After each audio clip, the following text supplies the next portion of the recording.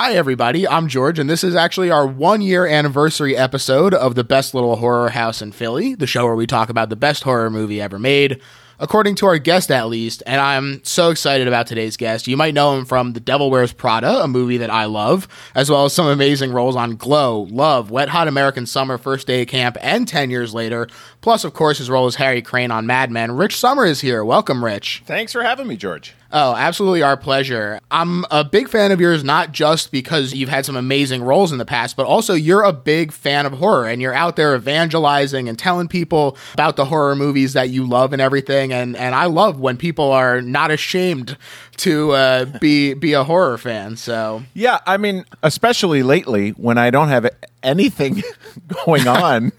It's kind of been one of the places that I've been hiding inside of is my little horror enjoyment. So it's pretty easy to talk about because it's one of the only things I have to do. Hey, well, we'll take it. And not only are you a fan of horror, but you've actually been in some horror stuff as well, including The Summer of '84, which it's 3 years after Mad Men. You've been doing some theater and some TV and stuff, but for me, at least, it feels kind of like an unexpected move for you. And I'm curious what it was kind of like weaponizing that change of pace to create this sort of like perfect neighbor, but with a dark secret role. Because when that shoe drops, it's like genuinely shocking. And that helps to build with the great performance, the way that things escalate and create that fear-filled atmosphere. Very kind of you to say. Well, look, I mean, for me, I read that script and, you know, as I said to my wife and another friend of mine, from Mad Men, Aaron Staten, who played Ken Cosgrove, we share a bit of an affinity for particularly 80s horror. And I wrote him a text and said, dude, I think I just got a script that lets me get into a time machine and be in an 80s horror movie. And it is, I mean, I think of Summer of '84 sort of like how I think of Mad Men, in that obviously these are two period tellings, but told through the lens of the time in which they were told. Ooh, it took me a long way to get there. But, you know, Mad Men was always a show about these people in the 60s, but it was definitely told through a 2010 lens. Right. And similarly, I think Summer of '84 does have a lot of the sort of tropes of an 80s horror movie, but it is definitely told through the lens of when it was filmed in 2017 or whatever it was.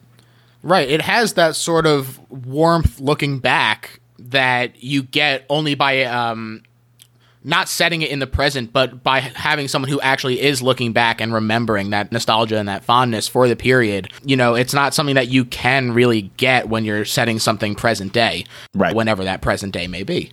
I know you're also a big board game fan. You even have your own podcast about it called Cardboard that mostly does yearly updates at this point. Now I look forward to those updates, and I'm going to use this opportunity to get my own update and see if there's a horror-themed game that sticks out to you, or if one that's coming out that we should look forward to. You know, last year there was a game that came out called Horrified, which is it's licensing the Universal monsters.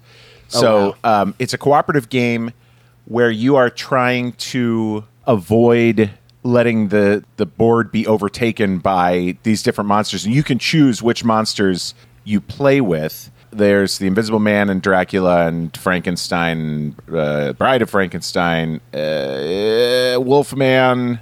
There might be another. I can't remember. The Mummy? Mummy Oh, yeah. The Mummy's in there for sure, I think.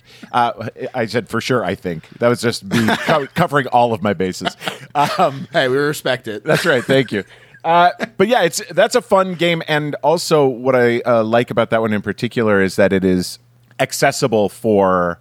Like, it's not a total gamer's game. It's not something that you have to be a high-level board game nerd to grok, right. But it is still gamey enough for someone like me to enjoy, especially since it scratches that horror itch at the same time. Wow, it sounds awesome. I'll definitely have to look into it. It's real fun. The movie that we're talking about today is Creepshow. And in Creepshow, the framing device and sort of the bookend segments are a kid who's forbidden to read these horror comics that he loves so much. And I'm curious what your experience with horror was like growing up, if it was a big part of your life or if it had that sort of like forbidden fruit allure. Well, a little bit of both. It was a big part of my life, and it had that forbidden fruit allure. I had a friend, Matt, who lived down the street from me, and he was this perfect combo, which was his bedroom was downstairs and his parents' bedroom was upstairs. He was an only child, and they had HBO. And it was like, oh, this is it. I mean, we were together all the time. I mean, this is a guy that was my best friend from third grade on, and we lived together all 4 years of college.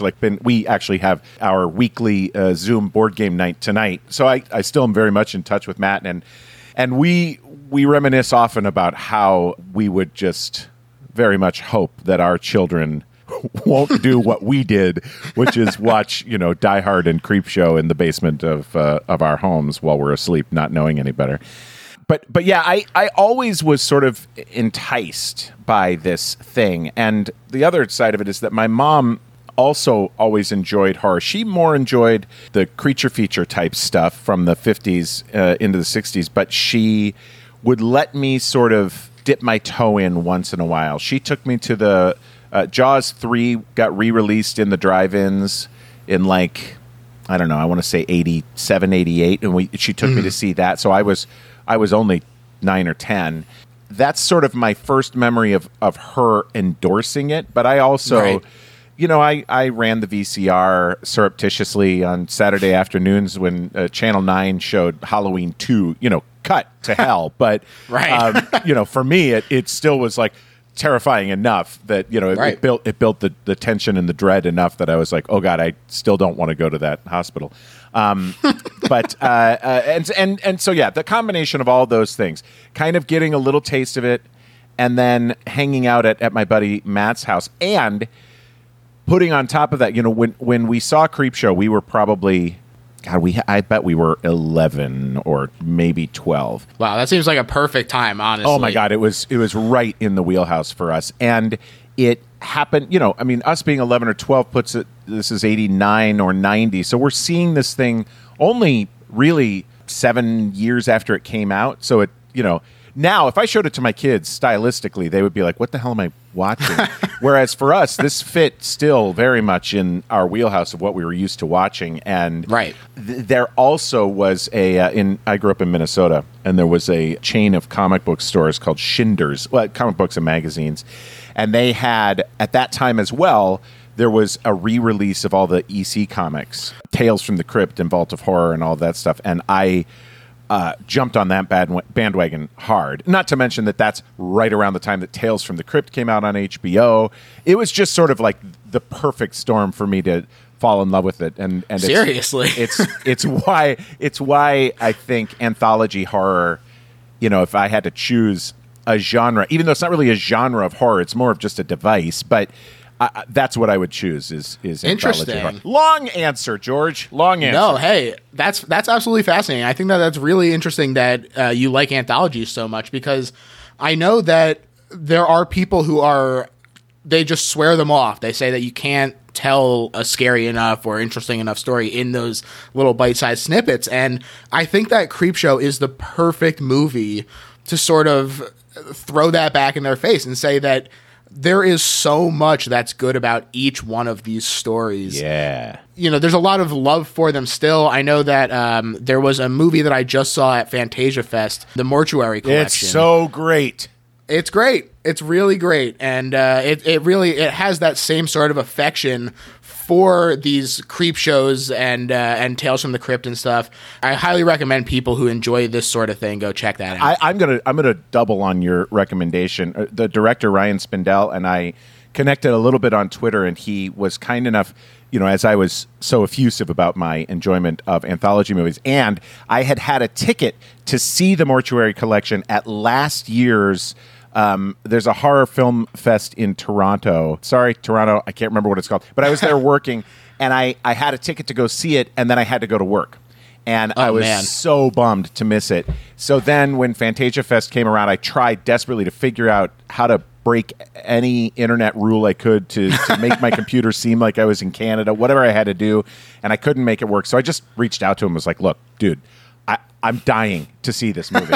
And he was kind enough. You tried twice. That's right. I tried so many times. He took mercy on me and let me watch a copy. And I sent him a a little book that I had found a couple of years ago that's sort of like a deep dive into Creepshow, sort of the making of and the history of Creepshow and I sent it to him because Mortuary Collection, like you said, is has such a clear, straightforward lineage to Creepshow, and other Aaron Kutz did Scare Package a couple of years ago. That's so much fun, totally different tonally, but even so Ghost Stories came out pretty recently. I thought was a pretty great anthology as well. To answer the question, when someone says you can't do anything in this short form, I just beg to differ. I mean, I also grew up reading, Night Shift by Stephen King was one of my favorite books growing up. I read it cover to cover several times, and it's a collection of short stories. It really kind of got me, again, it primed my pump for this stuff. I mean, I'm very open to a short little shot of something fun. Ooh, man, I'm long-winded today, Joe. I haven't talked to anyone except my wife and kids in 6 months, so I'm just letting it rip today. This is what it's all about. So this is a 1982 movie directed by George Romero, known for, of course, among other things, the Night of the Living Dead franchise. And although his work is pretty cynical and dour, I feel like, compared to the bright and lighthearted feel of this movie. And I'm curious if you gravitate to his other work at all compared to this. I haven't really dug in much into his other work. I've only seen clips of Night of the Living Dead, I'm embarrassed to say, and it just hasn't been a thing that, like you said, to answer your question, I don't gravitate necessarily toward it. I don't think, look, don't get me wrong, George Romero directed the hell out of this movie, but I don't know that it's the George Romero of it necessarily. Right. What you would generally call the George Romero style that draws me to it. I think it's really interesting that his work here. So Stephen King is the writer of the screenplay for this, and he's also an actor in it. And I really feel like Stephen King working with Romero here kind of helps to bring him out of his shell a little bit, because like when I look at Day of the Dead, which is like just the most depressed movie, like there's like almost no zombies in it because it's just about how humanity is our own worst enemy and how we'll tear ourselves apart, and it's just so intense. And then you look at this and you're like, I see the King in it. I see the Maximum Overdrive with the vending machine shooting out the soda cans and the giant green goblin head on the truck. Like, he has that sort of sense of humor that I think really is benefiting Romero here. Yeah, well, Stephen King has that throughout his... Look, no question, he gets dark as well. But Stephen King is, I think, known for his willingness to kind of squish at anything. I mean, like you said, the vending machine in Maximum Overdrive, the blob in Creepshow 2, not the blob, the raft, it's called. Sorry, everyone. Anyway... Look, we can't be expected to remember every single name. Thank you, George. Oh God, thank you. But look, the guy's known for having a sort of glee with this stuff and a willingness. I mean, look at his performance in Creepshow, and we'll get there obviously. But he was bananas. Like, he just sort of let it rip sometimes, and I appreciate that, and I have definitely attributed that aspect of the movie to him. Although, again, it's not entirely fair because I have a much broader understanding of Stephen King's work than I do of George Romero's work. I mean, I'm not trying to say that George Romero doesn't have a sense of humor, because especially if you look at something like Dawn of the Dead, there's some jokes and stuff in there, but it's definitely not the same kind of humor that Stephen King has. So I definitely attribute that more towards him as well. And they had been friends for a really long time before they made this movie. King actually even made his screen debut in Romero's Night Riders. And on that set, they were like, look, if we're going to ever do this, we're going to do it now. We got to team up for real here. Wonder Twins activate. King writes this screenplay. He bases 2 of the 5 vignettes off short stories he'd already written. And like we kind of alluded to, they just wanted this movie to serve as an homage to the movies and comics and everything that they loved growing up. It also helps that they brought in Romero's longtime collaborator and podcast favorite, Tom Savini, to the effects.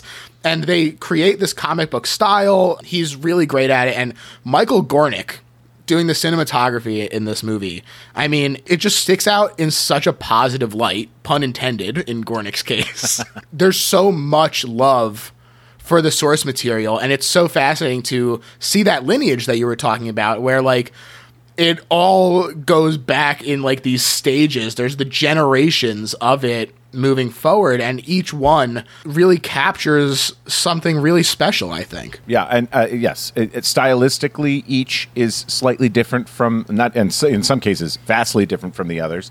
And obviously, sort of story and drive-wise, each piece is unique. I just think it's a real buffet of horror stuff, especially, like you said, for maybe a younger person who is just dipping their toe into this world.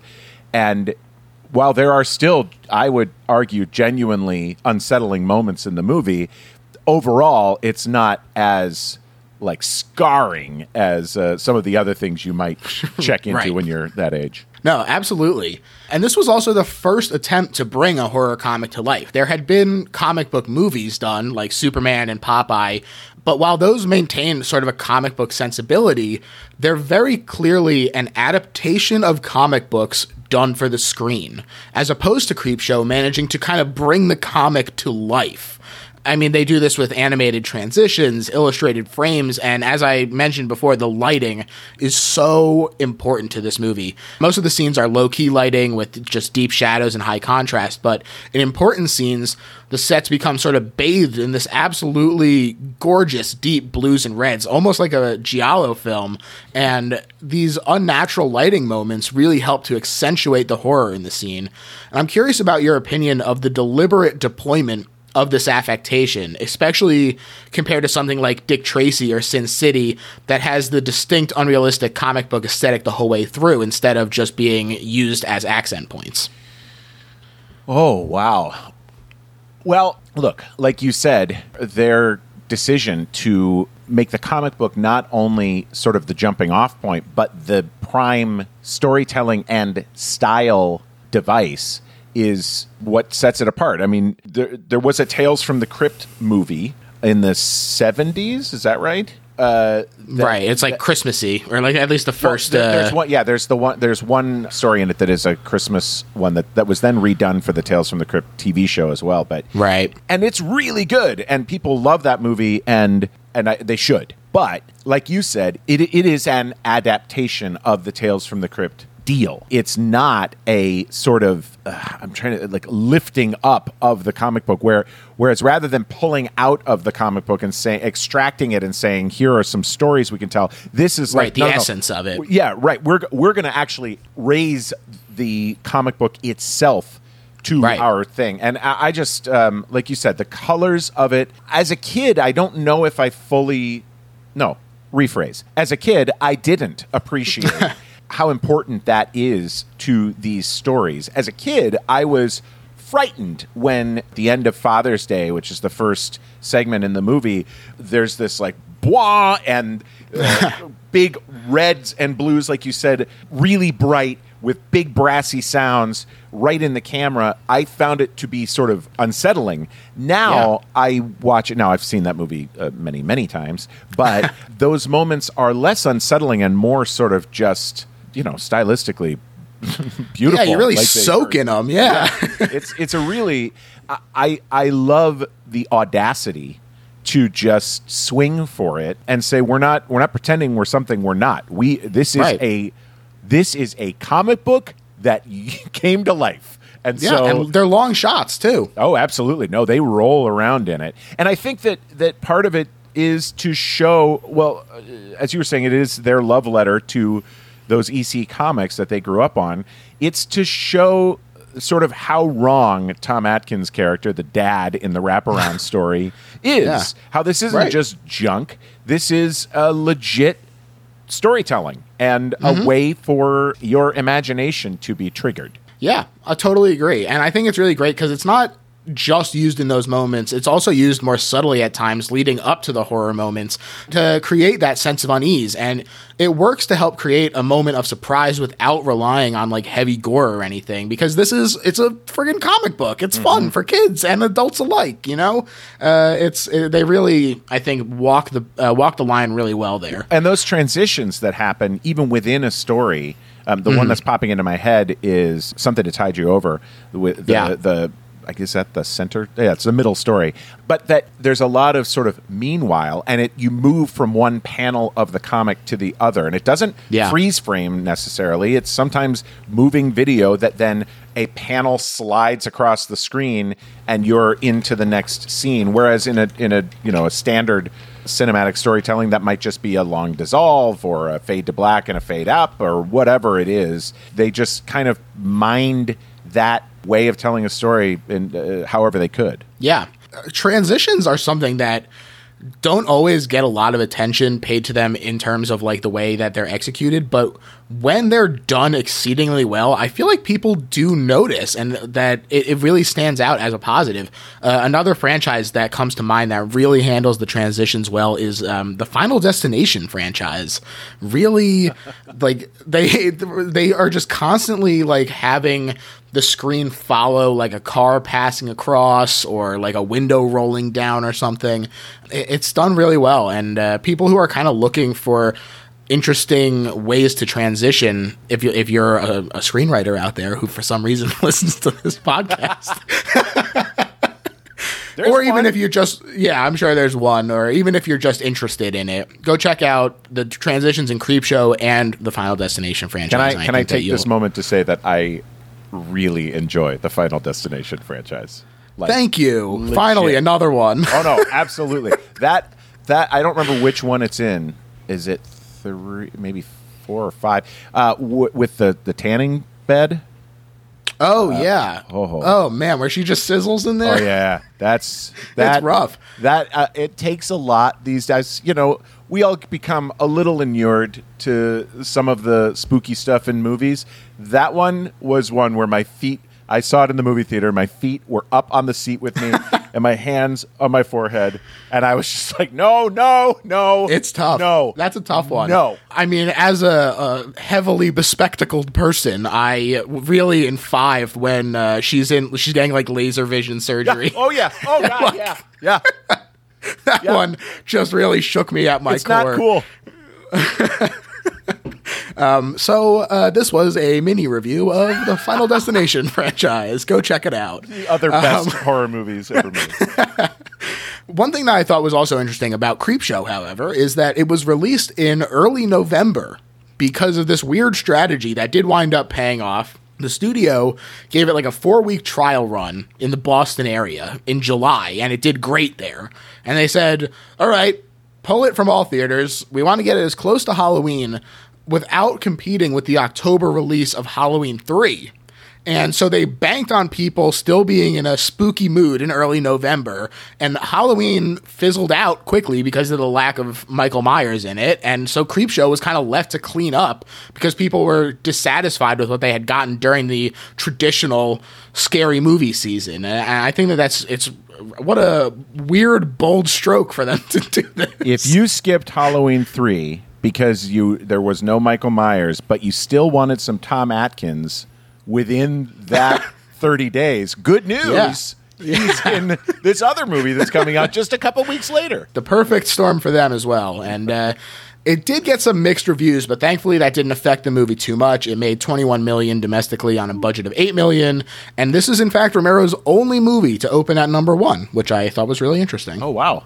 Yeah, I guess I frankly find it interesting that it opened at number 1. That's kind of amazing. Yeah, like I said, people were disappointed with what they got, and so they were eager for that horror satisfaction. But not only did it do well then, I mean, the movie has even continued to grow in its appreciation as well. I think thanks to King and Romero's obvious affection for the source material and its softening of a cynical streak that does tend to run through both of them, you know, it's kind of a nice breath of fresh air when you're looking back at these two guys' careers.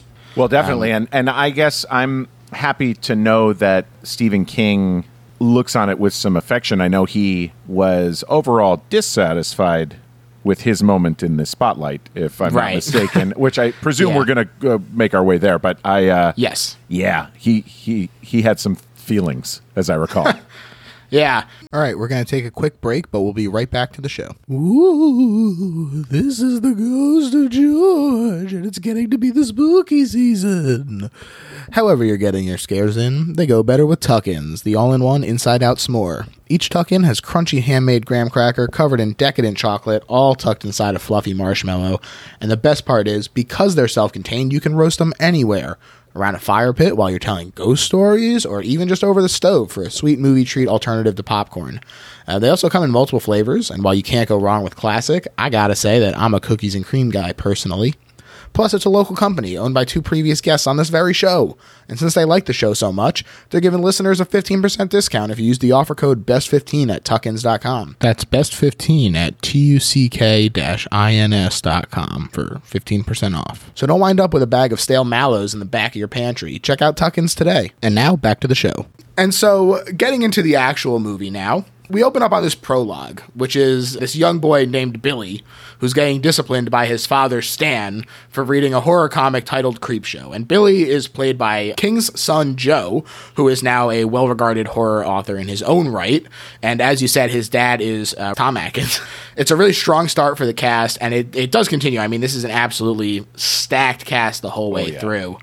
And I like that they also kind of establish right away that there's going to be they like put you in the right mindset of like looking back based on the random insert shots of like the kids' toys and everything. Like there's the Rodans and, you see some like classic Hulk and everything. And it's a well set up thing. It feels like a real kid's room with the stuff just kind of like strewn everywhere. Oh, yeah.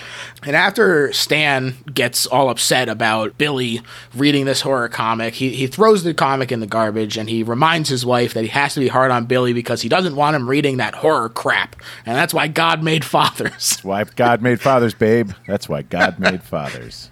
Then he sips his scotch. That delivery is so perfect. It's like so self-satisfied. Oh. He just nails it. The worst. And Billy is upstairs all pissed off, and he wishes that Tom Atkins would rot in hell. And he hears a sound at the window, and surprise, it's the Creep, the host of the comic book. And it's just this great practical ghoul. It's a really fun prop and leads into a great animated opening. It's so good.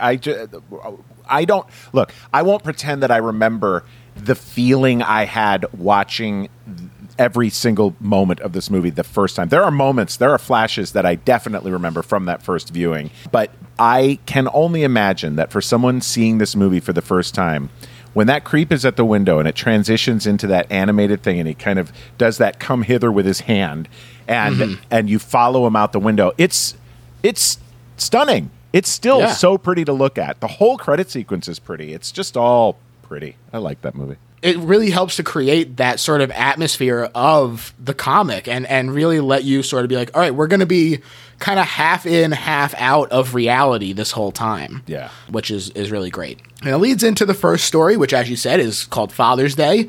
This was an original story written by King for the film. And we open up on this upper crust, snooty family gossiping and insulting each other, including Ed Harris as Hank Blaine, a man who married into this family. And they start to regale him with the story of Dottie Aunt Bedelia, who supposedly murdered her father. And, they say supposedly, but we see that she does. And this is where they transition into the flashback with comic book panels. This is another example of that. And it's like you said, it's just so rad. Like it really helps to create this sort of active feeling as you transition into it. Like you said, the tone is set completely by this first story. I have to interject just a little tiny tale, if I may. I, a few years ago, had the fortune of doing a play with Ed Harris. And we were doing Buried Child in New York, which, if you know the play at all, I played Bradley, and he played Dodge. And Bradley is Dodge's son. And Bradley is missing a part of his leg. So Bradley spends a lot of the time in the play on the couch because it's a play, and we can't digitally take out the leg later, and I happen to have both legs, so I was on the couch a lot. And during a break, Ed's character, Dodge, sat by the couch a lot, and we were our heads were right by each other, and we were at a rehearsal, and we went into a break, and this was early on in the rehearsal process, and I said, Ed, I just gotta tell you, Creepshow is one of my all-time favorite movies. And he sort of chuckled and he said, I think I think I danced a little in that one, didn't I? Oh, yeah. Oh, Ed, you did. You certainly did. And then he went on to ask, he did ask if I had ever seen, and I think you mentioned it earlier, that Romero movie, Night Riders? Night Riders, yeah. Night Riders. Because I think Ed is in that one, right? Yeah. Yeah, he said that. I still, lo these many years later, haven't watched it, but Ed said, that one's real crazy. So apparently Ed gets real crazy in that one. But I do know he danced in Creepshow, and it was the best. Yeah, I mean, he gives Crispin Glover in the final chapter a run for his money. He does. Although Crispin Glover, that's a tough one to beat. They're both they're both so very special, those moments. Yeah. But I don't know. I might give Glover the edge on this one, but Ed Harris definitely has some moves. It's tough. Listeners, let us know what you think. Which one is the superior dance sequence? And the aforementioned father is Nathan Grantham, a miser who made his fortune bootlegging, and he was killed on Father's Day after Bedelia having endured a life of putting up with abuse up to and including his orchestration of the murder of her boyfriend, Yarbrough, in a hunting accident. You know, it's all punctuated by the lighting and these fun comic book affectations. It's a great sort of look back at how this was set up, but all these years later, Bedelia, played by Vivica Linfors in a delightful turn, screeches to a halt, as they say, and she stops at her father's grave to meditate and leave a flower. She sits there, and we hear a ghostly voice demanding cake, the scariest dessert. And she flashes back to the deed being done with a marble ashtray. Something I thought was interesting is that ashtray makes an appearance in all the segments. And you might just be like, oh, it's just reusing a prop. But it shows up in the kids' room at the very end. And even in 1982, he's pretty young to be smoking. So I think it's a choice. Also, I think that ashtray, maybe I'm wrong, but there's a television series that has since been made of Creepshow that's currently on the streaming service Shudder. And I believe it's Greg Nicotero that is running that show. And I believe that ashtray has made some appearances on that television show as well. Wow. Yeah. That's awesome. I mean, for people who don't know, Greg Nicotero was a huge part of Tom Savini's special effects business, and they worked together on a lot of films, especially the Living Dead movies. And it was really awesome that he was the showrunner for this, and that it really felt like it was in the right hands. And I think that the show does really capture that same sort of feeling in a lot of it. I think that he's done a really good job with the show, and so it wouldn't surprise me, and I'm delighted to hear that it does make some appearances. I believe that's the case, and I am going to take this as yet another in my series of trying to do anything I can. I will be a dead body on the Creepshow television show. I don't care. I don't care if I'm a picture on a mantle from like a baseball game. Whatever it has to be, I'm dying to do that Greg. show someday. Come on, Greg. Let's do it. Get my man Rich on there. But yeah, so she's at this tomb and she drunkenly reminisces about the murder, but she spills her bottle of Jim Beam. Nathan, famously more of a bullet bourbon guy, emerges from the ground. He's all rotted and maggoty, and he wants to claim this Father's Day cake he never got. And when I was reading about how they did the effects, I thought it was the way that they phrased it was they did it with a combination of Rice Krispies and real maggots. And I was like, oh, so they could have just done real maggots. Yeah. Why do the Rice Krispies? They really buried the lead there. And it was gross. That's a really gross thing. But it comes across. It looks gross as hell. It's a great effect. So. Oh, yeah. Nathan kills Bedelia there at the gravestone, and this is while Ed is back at the house having his dance party with his wife Cass. The best. And it's great, and he gets scolded by his mother-in-law because he's having this fun dance party, and he goes out to smoke a cigarette, and he wanders into the graveyard, and the graveyard is awash in blue, and it's so nice looking, and he's promptly murdered via a pushed-over gravestone. So Nathan's actually a psychic zombie, which is classically the worst kind of zombie, so you don't want to tangle with those.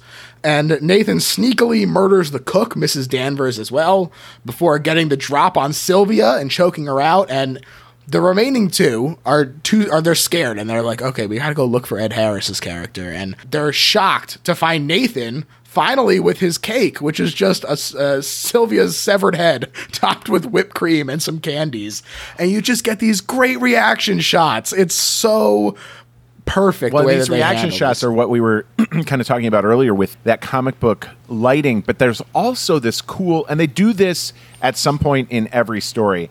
There's this cool, like, hand-drawn border that goes around the screen that looks like the bordering of a comic book panel. And I know I believe we've mentioned at some point that they clearly used comic book style as inspiration for this movie. But it's just such a cool, like, again, it's just audacious. It's a willingness to say, we're just going to do it like it's a comic book. And I love those little moments in this thing. They are such strange little snippets of moments, but there is sort of that almost Kubrickian silent scream thing that happens in just about every one of these stories, and it's bordered with these hand-drawn, really cool borders, and then just big, brassy lighting choices. The one that really stuck out to me this watch through was the roach one. Yeah. Like, man, it just looks so good when it comes in from the sides. It's really great. And while the ending is left ambiguous in the film of this short story, with Nathan kind of just gloating over a terrified Cass and Richard in this freeze frame, the comic book that acts as the novelization of Creepshow implies that Nathan blew out their candles. So big rip to them. They did not make it out, despite him getting his cake. And this transitions into the second story, the Stephen King one that he is in, The Lonesome Death of Jordy Verrill. And this vignette is based on King's short story Weeds. Jordy Verrill is played by King himself. And, this is one that is divisive, I feel like. I happen to really enjoy Same. The Lonesome Death of Jordy Verrill. Same. I think that the campiness and over-the-top nature of it obviously it's on purpose, but I think that it really hits the tone really well. I mean, I was reading that he was trying to play it like Wile E. Coyote when he's falling, and I think he nails it, I think. He does. Look, also, the final three stories that follow the first two, right? So you have Father's Day is the first one, and then Lonesome Death of Jordy Verrill. Then Something to Tide You Over, The Crate, and They're Creeping Up on You are all done really pretty straight, like really pretty dramatically. But obviously the second story, Lonesome Death of Jordy Verrill, is bananas. And the first story sort of has one foot in each style. It's a little sillier, too. It's campy, but it also plays it for straight horror at times. For me, Jordy Verrill is a perfect sort of counterpoint to the later three stories. I like that we whip up this crazy frenzy in the second story that is just goofy. And P.S., and I know you're going to go through the telling of the story, but it ends in a very dark way. Like it does not pull a punch at the end. It's throughout sort of goofy and light, but boy, that ending is about as dark as any moment in the movie. Yeah, and I think that, as you say, it does help to create a balance in the storytelling throughout the whole thing, because if it was just Father's Day being like a little campy and then 4 told completely straight, Father's Day would really stick out. But by having this one that is on the opposite end of it, it creates this middle ground that it's allowed to live in that I think is really important to creating sort of a balanced tone throughout the whole thing. Absolutely. And if you look back at those EC comics, by the way, there are some stories that are goofy. And then there are some stories that are terrifying and gross and unnerving. And I think that you have to have room for that. I mean, same as, if you look through a Stephen King short story anthology book, you're gonna find things that tonally sort of hit all of the notes. And I personally, I know that Stephen King has probably remained self-conscious about his performance in this thing. And I know as an actor, it is impossible to divorce yourself entirely from a performance you've given and see it in completely unbiased eyes. Right. Impossible to be objective. It's impossible. But I wish it was possible for him, because it is, I think, truly delightful. And if he owned it as being bonkers. If he just was like, well, I just went for it, we'd all be like, you sure did, Steve, and it was great. We would celebrate it with him if he was open to that. I agree. Come to us, Steve. Let us love you. And he is this huge caricature. He's a buck-toothed nunkhead, and a glowing meteorite lands on his farm. And he's hopeful that it will be worth at least $200 to a local college, and he can pay off that bank loan. The classic American story, am I right? So good. And he's hamming it up. And I like that he says, I'll be dipped in shit if that isn't a meteor. And it's not. It's a meteorite. That's so right. Get out the dipping apparatus, everyone. Get your shit and your dipper, because here it comes. So in addition to being a meteorite, it's also too hot to touch. And so he douses it with water, and the contraction in it causes it to split in half, and it spills this glowing blue substance that gets on his hands, and it soaks into the earth as he walks home sadly, mumbling about Jordy, gluing the you stone. lunkhead. And outside, the area that got soaked is like this big planty mess. And after a little bit, we see that his fingers also have some kind of plant on them. And he fears that they'll need to be amputated in one of several amazing fantasy sequences. I love these intense, like, doctor caricatures that he goes through. I think that they're so fun. Oh, and it's great. Sorry, go ahead. Yeah. Yes. No, it is great. I agree. And so he doesn't call the doctor, but he does notice that it's spread to his tongue where he was sucking them. Oh. So I feel like even in this very lighthearted sequence, that moment for me still is like, oh dear. Like, it's gross. It's gross. Yeah.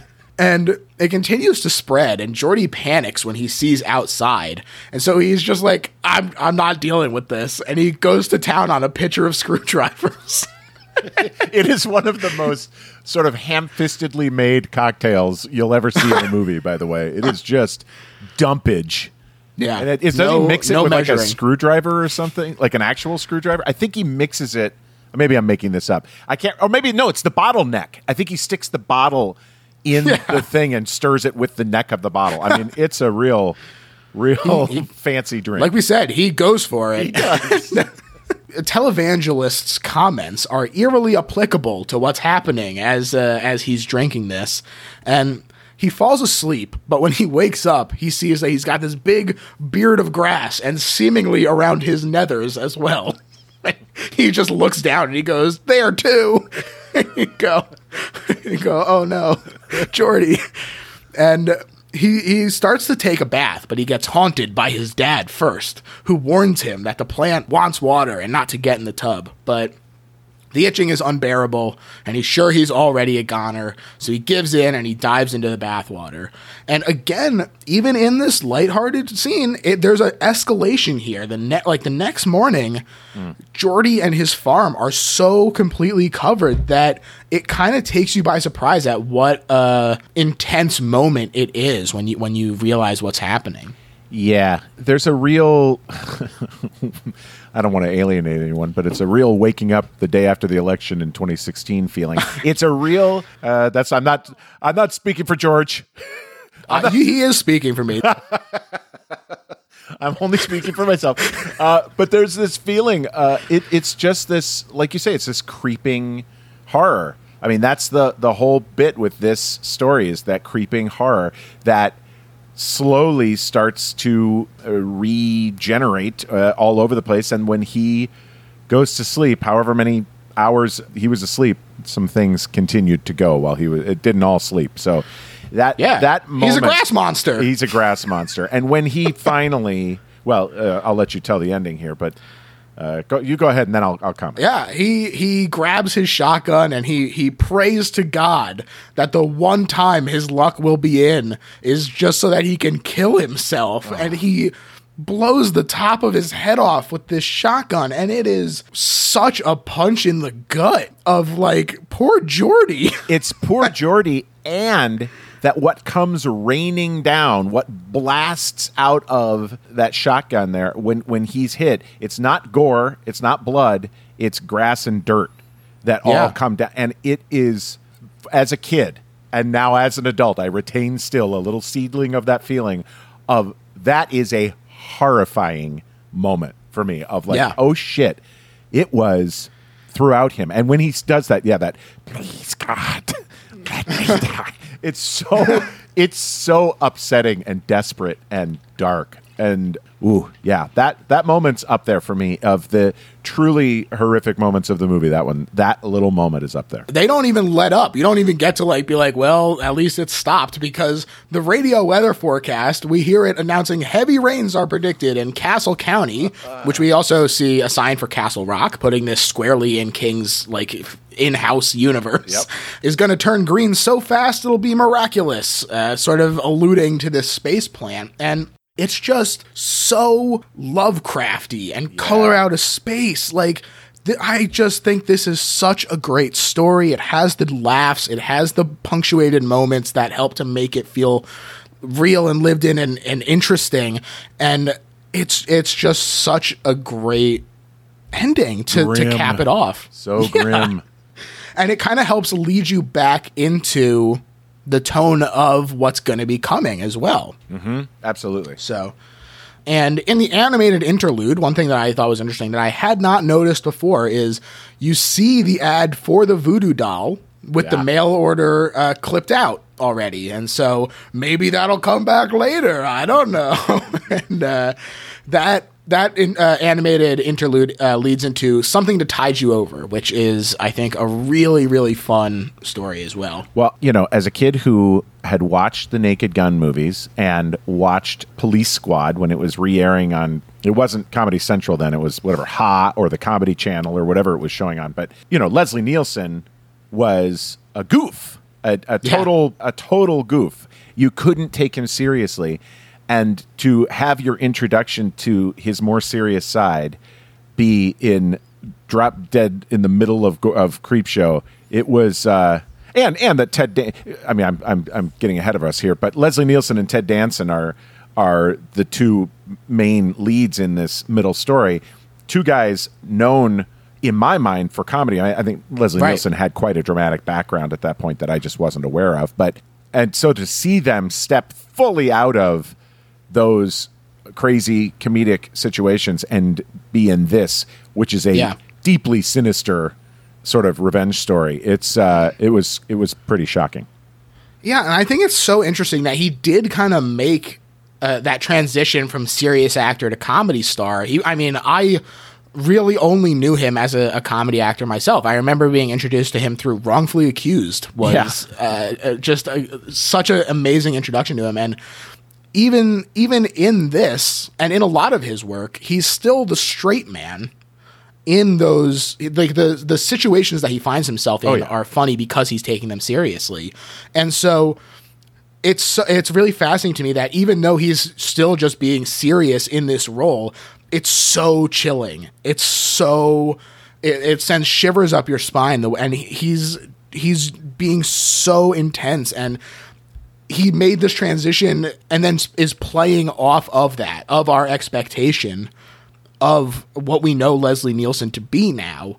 I just think it's great. And then, of course he is still a goof in real life. He had a fart machine on set, and he was liberal with the use of it, much to Danson's delight. So, it's not all serious with Leslie, which is nice. That's right.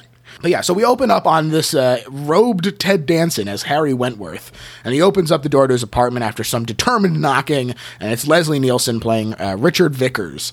And Vickers has found out that Harry is his wife Rebecca's lover, and he's exacting his revenge by luring them out to his secluded beach property, and then at gunpoint burying them up to their necks below the high tide line.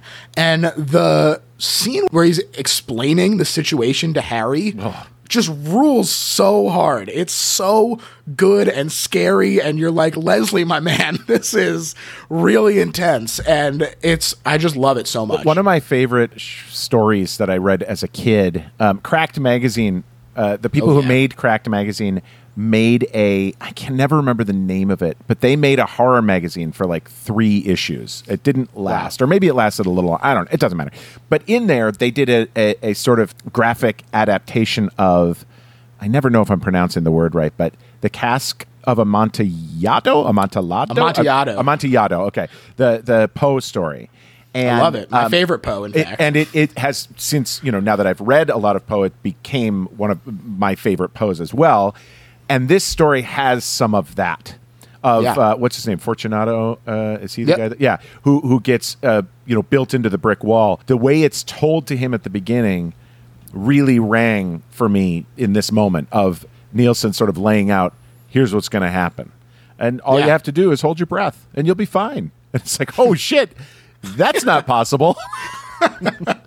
Yeah, it's really great. It's played so, and like the one way that they get like a little bit of laughs in is the crab stuff, which I think is really fun. But even that, you're laughing, but it's like it's like, oh, that crab's gonna through your fingers, because it's a very, for me anyway, that's an upsetting image of not being able to bat away something that could even just pinch at you. It's like, that's a very creepy moment. Yeah, it's a very uneasy laughter. Yes. And he explains, like you said, that they have this chance of survival if they can hold their breath long enough for the sand to loosen and that they can break free and escape. But obviously this is not a realistic expectation. And so Vickers has set up these closed circuit TV cameras so that he can watch them die from the comfort of his beach house. And Harry looks right into the camera and he vows revenge as he gets covered by the tide. And I think this might be my favorite shot in the whole damn movie, when his head is completely submerged and the red glow is in the water. And he's sort of coughing, trying to hold his breath, but the bubbles are coming out of his nose. He's kind of that thing. Oh, God, it's so... Because you see him sort of looking around, hoping, because the waves have been coming in and going out, and now they're starting to come in and stay. And you see him, like, realize in that moment, this is not going to This is it. This is the one. Oh, God. It's a really, really great moment. And the next day, Richard returns to the spot where he buried Harry, and he finds the ruined camera tripod, but no sign of Harry's corpse. And he's perturbed, but he chalks it up to the current. And unfortunately, it wasn't the current, because we see some footprints leading out of the waves, and the two lovers have returned as double water zombies, the worst kind of zombies. At least among the most gross kinds of zombies. At least. The water gurgling in their throats when they speak and sort of running out of their eyes and mouth and nose. Ugh, God, it's nasty. Forget what I said about psychic zombies. Nathan Graham has nothing on these guys. Yeah, they look great. They're all waterlogged and seaweeded, and it's really just spectacular work. And Richard barricades himself in the bedroom, but they just appear inside because they're teleporting waterlogged zombies, the worst kind of zombies. And he shoots at them, but the bullets don't do anything. And the couple wind up doing the same beach trick to Richard, who appears buried in the beach, facing the approaching tide. And we see two sets of footprints disappearing back into the surf, and there's this gorgeous lighting, and the tide is rising, and he laughs hysterically, and he screams, "I can hold my breath for a long time!" And then the water splashes him, and there's that great... It goes back to the comic book as the water sort of splashes him, and you see his eyes go wide as he has that moment of realization, and then it transitions to the comic book again, and it's just perfectly timed. It's just perfect. Yeah. There's also an interesting alternate ending that I was reading about to this story. How's that? Yeah, I was reading that there was this ending that would have been a little more ambiguous about the zombies, in that Richard calls the police in a panic, and when they come by, they laugh at his story, thinking he's drunk. And Richard tries to prove it by showing them the security footage of them accosting him and threatening him. And the TV instead plays Richard telling Harry his plan. And so Richard claims he's been set up, and the police take him into custody, and it smash cuts to the murder trial, and he gets convicted and sentenced to death row. And in the gas chamber, we get that same closing where he laughs hysterically and says, "I can hold my breath for a long, long time." Whoa, that's crazy. Right? I don't think I've ever heard... I've read a lot of things about Creepshow. I don't think I'd ever heard that story. I was doing some pretty deep research today. Oh, wow. And, did they shoot it? I know. I think that it was just a scripted idea, but I'm curious what you think about this alternate ending. Like, obviously there's a lot of nostalgia wrapped up in the ending we got, but I'm curious what you think about this alternate take that. Well, look, if that had been the ending, I probably would have thought it was the best ending ever. For me, this movie doesn't do anything wrong. So if that was the choice they had made, I probably would have stood with them by that choice. But I mean, trying to picture it, I don't know. It might have worked. I mean, then you get a sort of a Telltale Heart thing almost of him, of the cops. Maybe he didn't see the zombies. Maybe the zombies weren't even there. Maybe it's just he's going insane. That Poe aspect and like linearity between the opening is kind of what makes me believe that this story exists. I mean, it's possible that I've been misled about this alternate ending, but that the fact that it does kind of have that mirror image of the beginning half, if it's a lie, it's a damn good lie. Well, but it makes sense. It is a sensical ending. I think it would have, the next story in the movie, The Crate, I think itself is like 46 minutes long or something. And the other stories just simply had to be shorter. And I think with that ending, this Something Tied You Over would have been probably too long. But I also really like the sort of sweet revenge of him getting exactly what he gave. And so I guess, look, I think I ultimately, obviously, prefer and appreciate this ending, but I do also appreciate you telling me about the potential for that other ending, because it is something to picture, and I think it could have worked, especially with that same last line, "I can hold my breath for a long time," which he has a similar chance of success in that moment as he does to the water one. So, yeah, exactly. And I think it's pretty cool. I also think that the water one does work better in terms of a direct 1 to 2. We see this is exactly what he did. Yeah. But that Poe-ness of it, I do appreciate. And I think that it's pretty cool. So, a fun thing. But this the comic book cut leads to The Crate, based on the short story The Crate. And we open up on Adrian Barbeau playing Billy Northrup, who is an aggressive lush to the embarrassment of Professor Henry, played by Hal Holbrook, who is her husband, and she is constantly putting him down. One just fact of trivia that I saw about this movie that I thought was really interesting is that Tom Atkins and Adrian Barbeau have been in 4 movies together and never shared the screen. Yeah, that's right. The Fog, right? In which they never. She's always in the lighthouse, and he's always out with Jamie Lee Curtis. Escape from New York, I think, was another one. Yep. I'm trying to think of and I'm forgetting the 4th one, but that trivia is out there, folks. If you want to check that out. But yeah, just a little piece of interesting trivia that I found. And meanwhile, at the college that he works at, Professor Henry, a janitor named Mike drops a quarter and finds a wooden storage crate marked Arctic Expedition, June 19th, 1834. This is hidden under a staircase, and he notifies Dexter Stanley, who's a zoology professor there, of the find. And he heads over to Anderson Hall to check it out. Meanwhile, back at the party, they're like at this like staff mixer kind of thing. Henry fantasizes about killing his wife to the applause of the rest of the party. And it's like really kind of dark the way that you, like, when you step back for a moment and you think about this guy just like zoning out at a party thinking about killing his wife, you're like, dear Lord.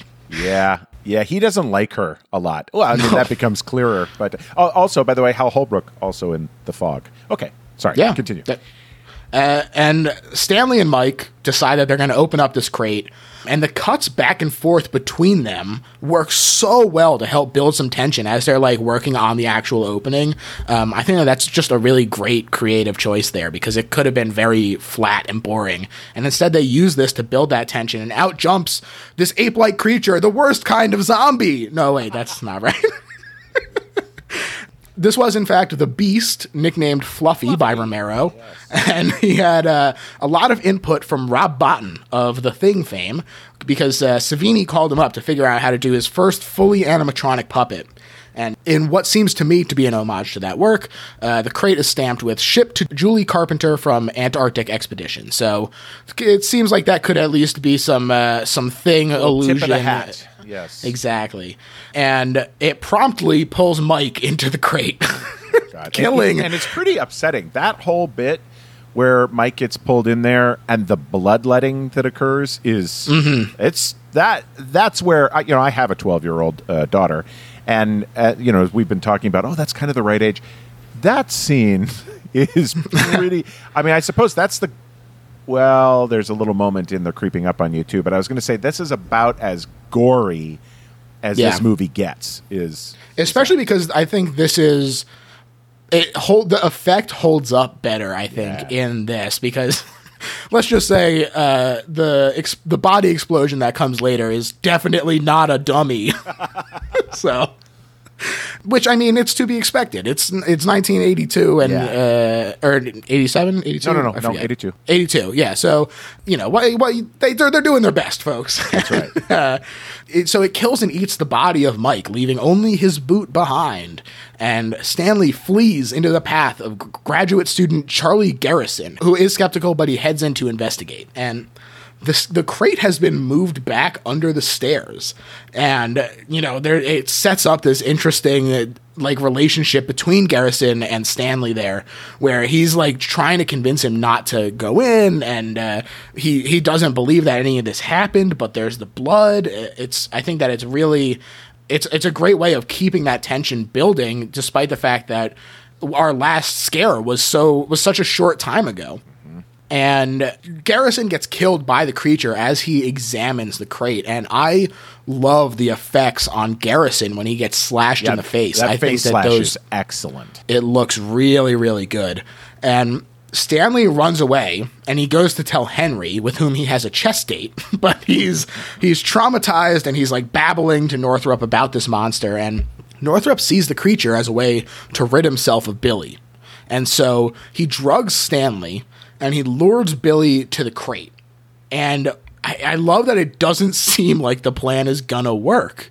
And he goes for it. He reveals his evil intent, and the beast just doesn't wake up. I guess it's satiated because it just ate two people. 2 humans for the first time in 100 years or whatever. And so she is just berating him and being like, you can't even do this right. And her yelling at him wakes up the beast. And in fact, he does eat her after all. And Northrop, he locks the beast back in its crate, and he has no trouble getting the trunk to his truck since the campus is deserted for break. Very convenient. He drops it in a nearby lake where it sinks to the bottom, and he returns to assure Stanley that the creature is no more. And Stanley basically agrees to keep quiet, but we get a glimpse under the water, and we see that the now awakened beast has escaped from its crate. I think that this is such a great ending. It feels like such a classic monster movie move. There was in a similar article I was reading that there was some talk about having the like corpse of Billy kind of float out after it escaped as well, and they cut that because they felt like having the fact that it escaped was just such a perfect moment to cut on and let your mind kind of wander about not just what was going to happen to Northrop, but what was going to happen to the world. Yeah, it's more. It's less about at that little moment. It's less about Henry or Northrop, Hal Holbrook. It's less about him in that moment. It's more about, like you said, what's being unleashed on everyone. Look, Hal Holbrook and Adrienne Barbeau. This movie is my introduction to both of them, and so anytime I've ever seen them in anything since then, I am reminded of Creepshow. And Adrienne Barbeau never plays a character ever again, to my understanding, to my experience. Not like this. Like this. I mean, she's so off the wall, so much fun. I mean, God, she does this like her drunk yelling, her ranting, and Henry, Jesus, Henry. And when Henry gets her down to the basement, and he starts doing the way he lures her there is saying that Dexter's been sleeping with a student or something, and she's hiding under the stairwell. And Hal Holbrook is telling this whole story, and he starts to sort of giggle, and she's like, Jesus, Henry, what did he do to her? And he's like, oh, it is kind of funny. You really got to see. I mean, it is dark as hell, that moment. It's so dark. It's great. It really is. I think that they do such a good job of playing off of each other. He's so demure and quiet and reserved the whole time, and she is really leaning into it and playing it big. Every interaction that she has with another character is alienating. Yeah. Every single one. Oh, she's the worst, and you totally understand why he'd want to feed her to a creature. But another side story, at the SAG Awards, I don't remember when this was, back when Mad Men was a thing and went to these things. Hal Holbrook had been in, it was whatever year, Into the Wild, is that what it was called? Into the Wild was at the SAG Awards as well. And I walked past his table after the award show was over and everybody was leaving to go to the party. And as I walked past his table, the little Hal Holbrook table 8 table tent was still on the table, and I yoinked it. And so I still tucked into a Creepshow book is my Hal Holbrook table tent from the SAG Awards, however many years ago that was. Delightful. Delightful, stalkery, whatever you want. You can call it whatever you'd like.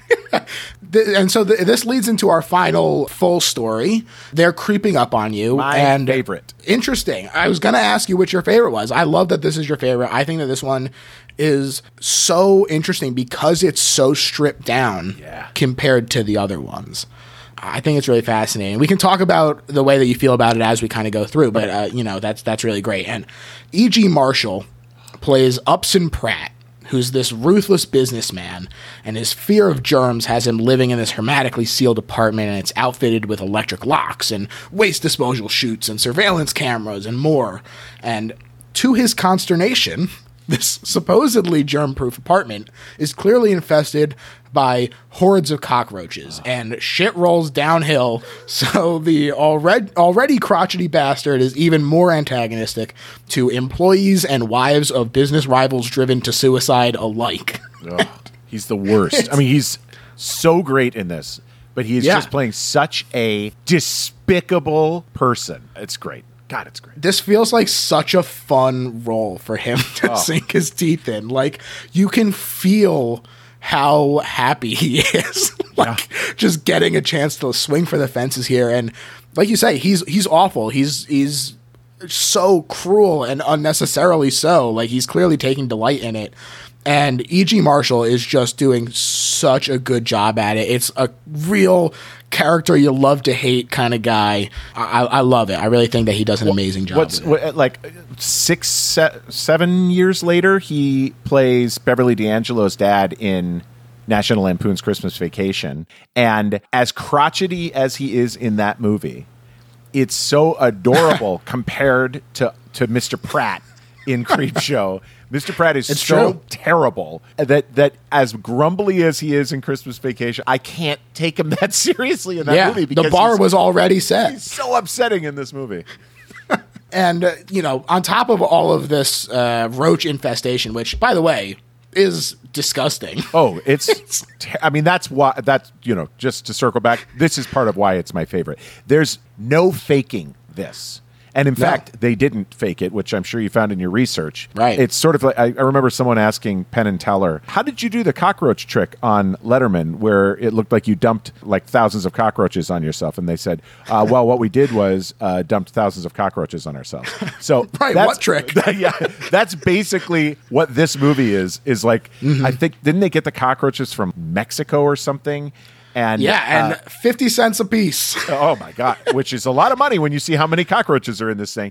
Yeah. I read the stat was 250,000 of them for a total of $125,000 on the roaches. Romero, he said this at a panel in, I think, 2015, that this was the most expensive part of the movie. Oh, yeah. And it is gross. And when you imagine what that place was like, and if I'm not mistaken, when it was all over, there was no way to contain all of them. They tried, but I think this was shot somewhere in Pennsylvania, maybe Philadelphia or Pittsburgh. It was shot in Pittsburgh area, Pittsburgh. yeah. So they just unleashed thousands of cockroaches, not wittingly. They didn't try to, but they also were like, well, what the hell else are we supposed? Like, we can't confine them. They are take good that, Pittsburgh, Philly for life. That's right. They're good at getting between cracks and hiding and surviving. So they're going to do that. They're not trained. They're just animals being like, what the hell is happening, and running for it. Oh, God. Okay. I'm sorry. Go ahead. I love this one so much. It's great. And it's so impactful because you're like, this is an overwhelming amount of cockroaches. You can't fake it. It's not a guy dressed as a zombie. It's not a guy dressed as a plant or dressed as a water zombie or an animatronic fluffy monster. These are legit 250,000 bugs. Oh, God, it's horrifying. It's true. I mean, look, you live in a city. Occasionally, you're going to see a roach. Sure. It's just a fact of life. But, when you see one, you go, oh, God, gross. Yeah. And you see 250,000 of them. Oh, my God. It's a different story entirely. And, he's already a germaphobe as well. And this thunderstorm is causing rolling blackouts. And he says, if it was my power company, this wouldn't happen. And the situation is getting worse and worse. And so he locks himself inside a panic room. Womp womp. The cockroaches have already infested that room as well. And it's worth noting as well that not only is it a lot of cockroaches, when we see them in close-ups, they are monstrously large. Oh, yeah. They're big-ass cockroaches. And there's no way for him to escape because the blackout locks him in the panic room. And so he is swarmed by these cockroaches, which induces a fatal heart attack. Later on, the electricity returns, and Pratt's corpse is shown in a now roachless panic room as one of the employees from before calls to check in. And he doesn't hear anything. He says, "Bug got your tongue?" And indeed they do, because Pratt's body, and like I said, definitely not a dummy, begins to contort, and the roaches explode out, recoating the room in a layer of bugs at least a foot high. Like, this thing is just, it's like, offends my soul. Like, it is an so upsetting gross amount of cockroaches. I had the pleasure of attending last year. Obviously, it's never happening again. But the horror nights at Universal, they do their big like haunted displays and everything. It's so much fun. And last year they did a Creepshow haunted house, and I was so excited. It happened because of the Shudder show, right? And Shudder and AMC were a big part of, I presume, paying for it. But I think if I'm not mistaken, there were 5 areas of the haunted house, 5 sort of settings you went through. 2 of them were from the show, and 3 were from the movie. You saw the kitchen from Father's Day with the cake head. You saw Fluffy jumping out of a crate at you, and then you went through Upson Pratt's cockroach room. And it was done with lots of lighting effects. Those lights that if you look down, it looks like bugs are crawling all over the floor and also your legs and feet. It is. Right. It was an upsetting. And again, it takes a lot to truly get under my skin. This story always gets under my skin. That horror experience at Universal got under my skin. Being around bugs still now gets under my skin. This is one of my favorite moments in horror, is the 15 minutes or whatever it takes to tell this story. Yeah. Understandably so, I think. And it's really great. I don't know which one. I feel like my favorite changes every time I go through. You know, I love Something to Tide You Over. I love The Lonesome Death of Jordy Verrill. Me too. Ah, man, I think that Jordy might be my number one, and that's going to be controversial for some people. And to that, I say, get your own podcast. It is definitely going to be controversial, but I also, that's part of what I love about this movie, is that anyone with whom I speak about this movie has a different favorite. Well, within a range of 5, obviously, but I've only spoken to 5 people, so you're the last one.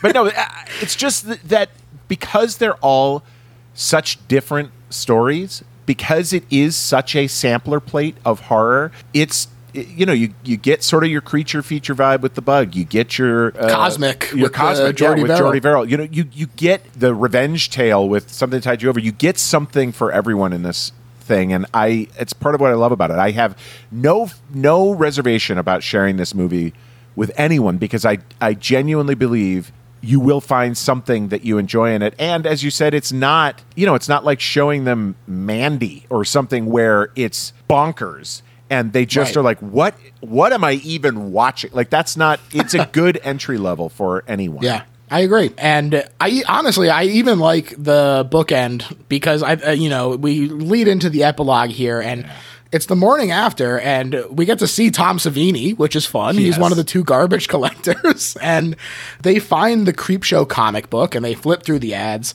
and they lament that the order form for the voodoo doll has already been redeemed. And he's legit really funny in that little moment too, by the way. He hams it up too, and it's great. Yeah, Tom Savini has been really fun in a lot of stuff. Like when he's in From Dusk Till Dawn, he's so fun in that. He's fun in the Dawn of the Dead when he's in the biker gang. He's Tom Savini. That guy's all right in my book. He is A-okay. And I also think it's really funny to like take a step back and picture this guy being like, what if the voodoo doll was there? Is this garbage guy going to be like, hell yeah, I'm going to order this voodoo doll? And doesn't Tom Savini, just as a like side trivia, doesn't he play the creep in Creepshow 2? That may be so. I actually didn't know that. I think, well, and I'm sure someone will correct me, but someone plays the creep is more like a more present entity in Creepshow 2. He talks. He's like, now Billy. He like kind of speaks. And I think Tom Savini plays him, but I could be wrong. Wow. I don't recall. Anyway, I do know that Creepshow 2, John Harrison, I think is his name, who did he was the first AD on Creepshow and did all the music.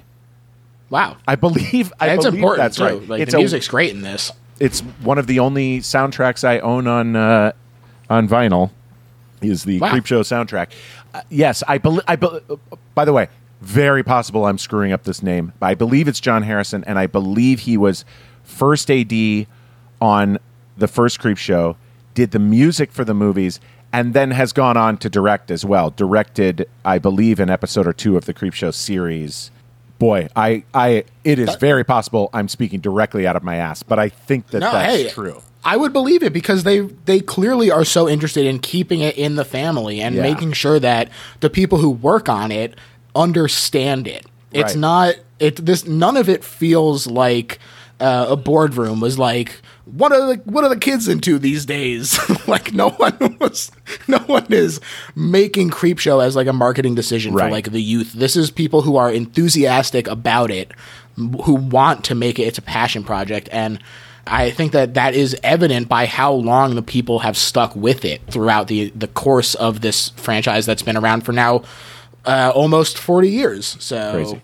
Yeah, and inside the house, we see that Stan is complaining of neck pain, and it seems to turn deadly as Billy goes wild with the pin on the voodoo doll in retaliation. So, all's well that ends well, I guess.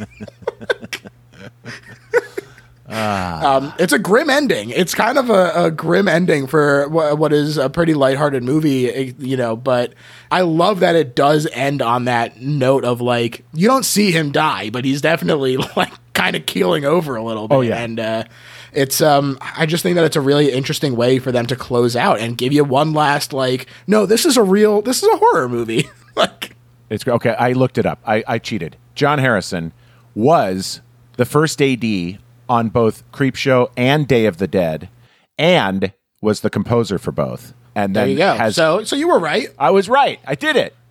I really did it. I'm so proud. Now I don't know. Excellent pull. And I'm just going to make sure I'm right on this. He directed 4 segments on the series Creepshow. Okay, good. Whew. There we go. My ass was right this time. As far as I'm concerned, you nailed it. Thank you. So, as the credits ran, I thought it was really interesting that each segment had a different editor, which I think really helps to make them have that different feeling of cosmic or whatever. In addition to the story, they're all kind of edited with each person's own voice, which I thought was just a really cool touch as well. And as I was watching the credits, I want to shout out the Roach Wranglers, David A. Brody and Raymond A. Mendez. David and Raymond! Way to go! You suffered for our enjoyment. Unleashed a scourge on Pennsylvania. And as I mentioned, this was adapted into an actual comic book of the same name. It was illustrated by Bernie Wrightson of Heavy Metal and Warren Magazine's fame. And he had also appropriately been influenced by the 1950s EC Comics as well. And as you say, a sequel, Creepshow 2, was released in 1987. That's where I got 1987 in my head from. And once again, based on Stephen King's short stories, with a screenplay from Creepshow director George Romero, which I thought was a really interesting swap there, that he did the screenplay for the second one. That film only contained 3 tales of horror due to budget constraints, as opposed to the original 5. But, it's great. People love it. As we say, there's the TV show version as well on Shudder, with season 2 coming out next year. Yes. Continues both the storied tradition of lots of wonderful actors in it and the spirit of Creepshow. And of course, season 3 will have Rich Sommer on it. We have to will it into existence here. Let's do it. I'm in. And as much as that legacy is a part of it, we've reached the point now, Rich, where we sum up why Creepshow itself, the singular item of Creepshow, is the best horror movie ever made. So I'll let you start us off here and go for it. Well, look, I think I've said it a few times throughout our time together here, but it was my true entry into the genre, and I think it is a perfect entry point for anyone who is looking to sort of give it a whirl. Now, again, stylistically, it may not look like everything looks right now, but if you're open to it, there's no better movie for giving you a sort of idea of the thing you might be into without having to commit to 5 or 10 different horror movies. In one movie, I can show you 5 different sorts of subgenres, styles, acting choices. I can show you all kinds of different things that will allow you to sort of narrow down what you're into. And I think that it does all of them well. So for a movie, when some movies can't do one thing well all the way through, this one does at least 5 well all the way through. And I just think it's, I think it's the best horror movie ever made. Yeah. To me, this is the best horror movie ever made because it is the opposite of the movie Hellfest. Hellfest is a movie that is so clearly made by committee. Every choice in it screams that it is calculated. There's a budget line that measures the effectiveness versus the cost, and there's royalty-free music used as the guy's theme song because he whistles "Pop Goes the Weasel" and his face is just a blank white mask, and there's just no heart in it. And Creepshow is all heart. Every second of this movie oozes with passion for horror as a genre. It is explicit in the text, in the bookend, epilogue, and prologue sections. It is evident in just the way that they homage the things of the past. And it's such a ray of sunshine in 2 storied horror creators' work. And all of those things combined with the fact that there are plenty of actors here who are great actors having fun, I think that all of these things add up to make the best horror movie ever made, in addition to all of the wonderful things about it being a great starter point for a lot of people. And so that is why, to me, it is the best horror movie ever made. Rich, I want to thank you so much for coming on the show. This was so much fun, man. George, an absolute delight. I could talk about this movie, as you probably figured out, all day long, and it was nice to speak with someone who seems to at least share some of the reverence that I have for it, and thanks for having me on. Absolutely. Is there anything that you want to plug? Tell people where they can follow you on social and stuff? I mean, I was off of Twitter for a long time, and I've sort of started during this fundemic because what else am I doing? So I'm at Rich Sommer, RichSommer on Twitter, and these days I'm, as you said, tweeting a lot about horror. I'm working my way through 50 plus movies from the 80s, horror movies from the 80s that either I've never seen and should have, or have seen and want to see where they fit into the context. So I'm watching them in release order. I'm not really talking about them anywhere, or just sort of doing it for my own fun, but I do tweet about them once in a while. So there's that. I just today watched the original The Evil Dead, which was fun, and tonight's I hope to watch Cat People. So I'm sort of just entering 82, so I'm only a few movies away from seeing how Creepshow fits finally in sort of context of what came right before it and what came soon after it. But I also want to say, by the way, no, I don't have anything to plug. I'm never working again because of this thing. I just love seeing where I think in this moment a little bit, I mean, we're in a lot of moments. There's a lot of room for a lot of things to happen right now, but I love that Creepshow seems to be sort of having this little resurgence, not just Creepshow, but I guess anthology horror, as we said earlier, about Scare Package and Mortuary Collection and Nightmare Cinema, which came out, that was Mick Garris a couple of years ago, and I think Joe Dante directed one of those segments as well. Like and then with the Creepshow show on Shudder, I just think it's it's a perfect time to go back and check out this movie. So I would like to plug the film Creepshow from 1982, if I could, please. I'll allow it. Thanks, It. And and hey, hopefully Tales from the Crypt comes back too. That would be lovely. I'm in for that. There was a moment there where it was supposed to. I don't know if you saw this or not, but a couple of years with ago, like M. Night, right? Yeah, it was sort of standing to be re-upped, and then there were some disagreements about who truly owned the Crypt Keeper, and it I think has been shelved for now, which is a bummer because, as far as I'm concerned, all of these sorts of anthology horror shows. I'm not talking about the season-long anthologies like American Horror Story, which is great in its own right. I'm just talking about these single episode. Like, did you ever watch that Friday the 13th TV series in the 80s from Canada? It's not like Friday the 13th. It's not like the movies Friday the 13th, but it was another one that, like, for me, I watched it whenever I could because I love this short sort of storytelling format. So, yeah, that's all. Watch Creepshow. I think we mentioned it. Watch that movie.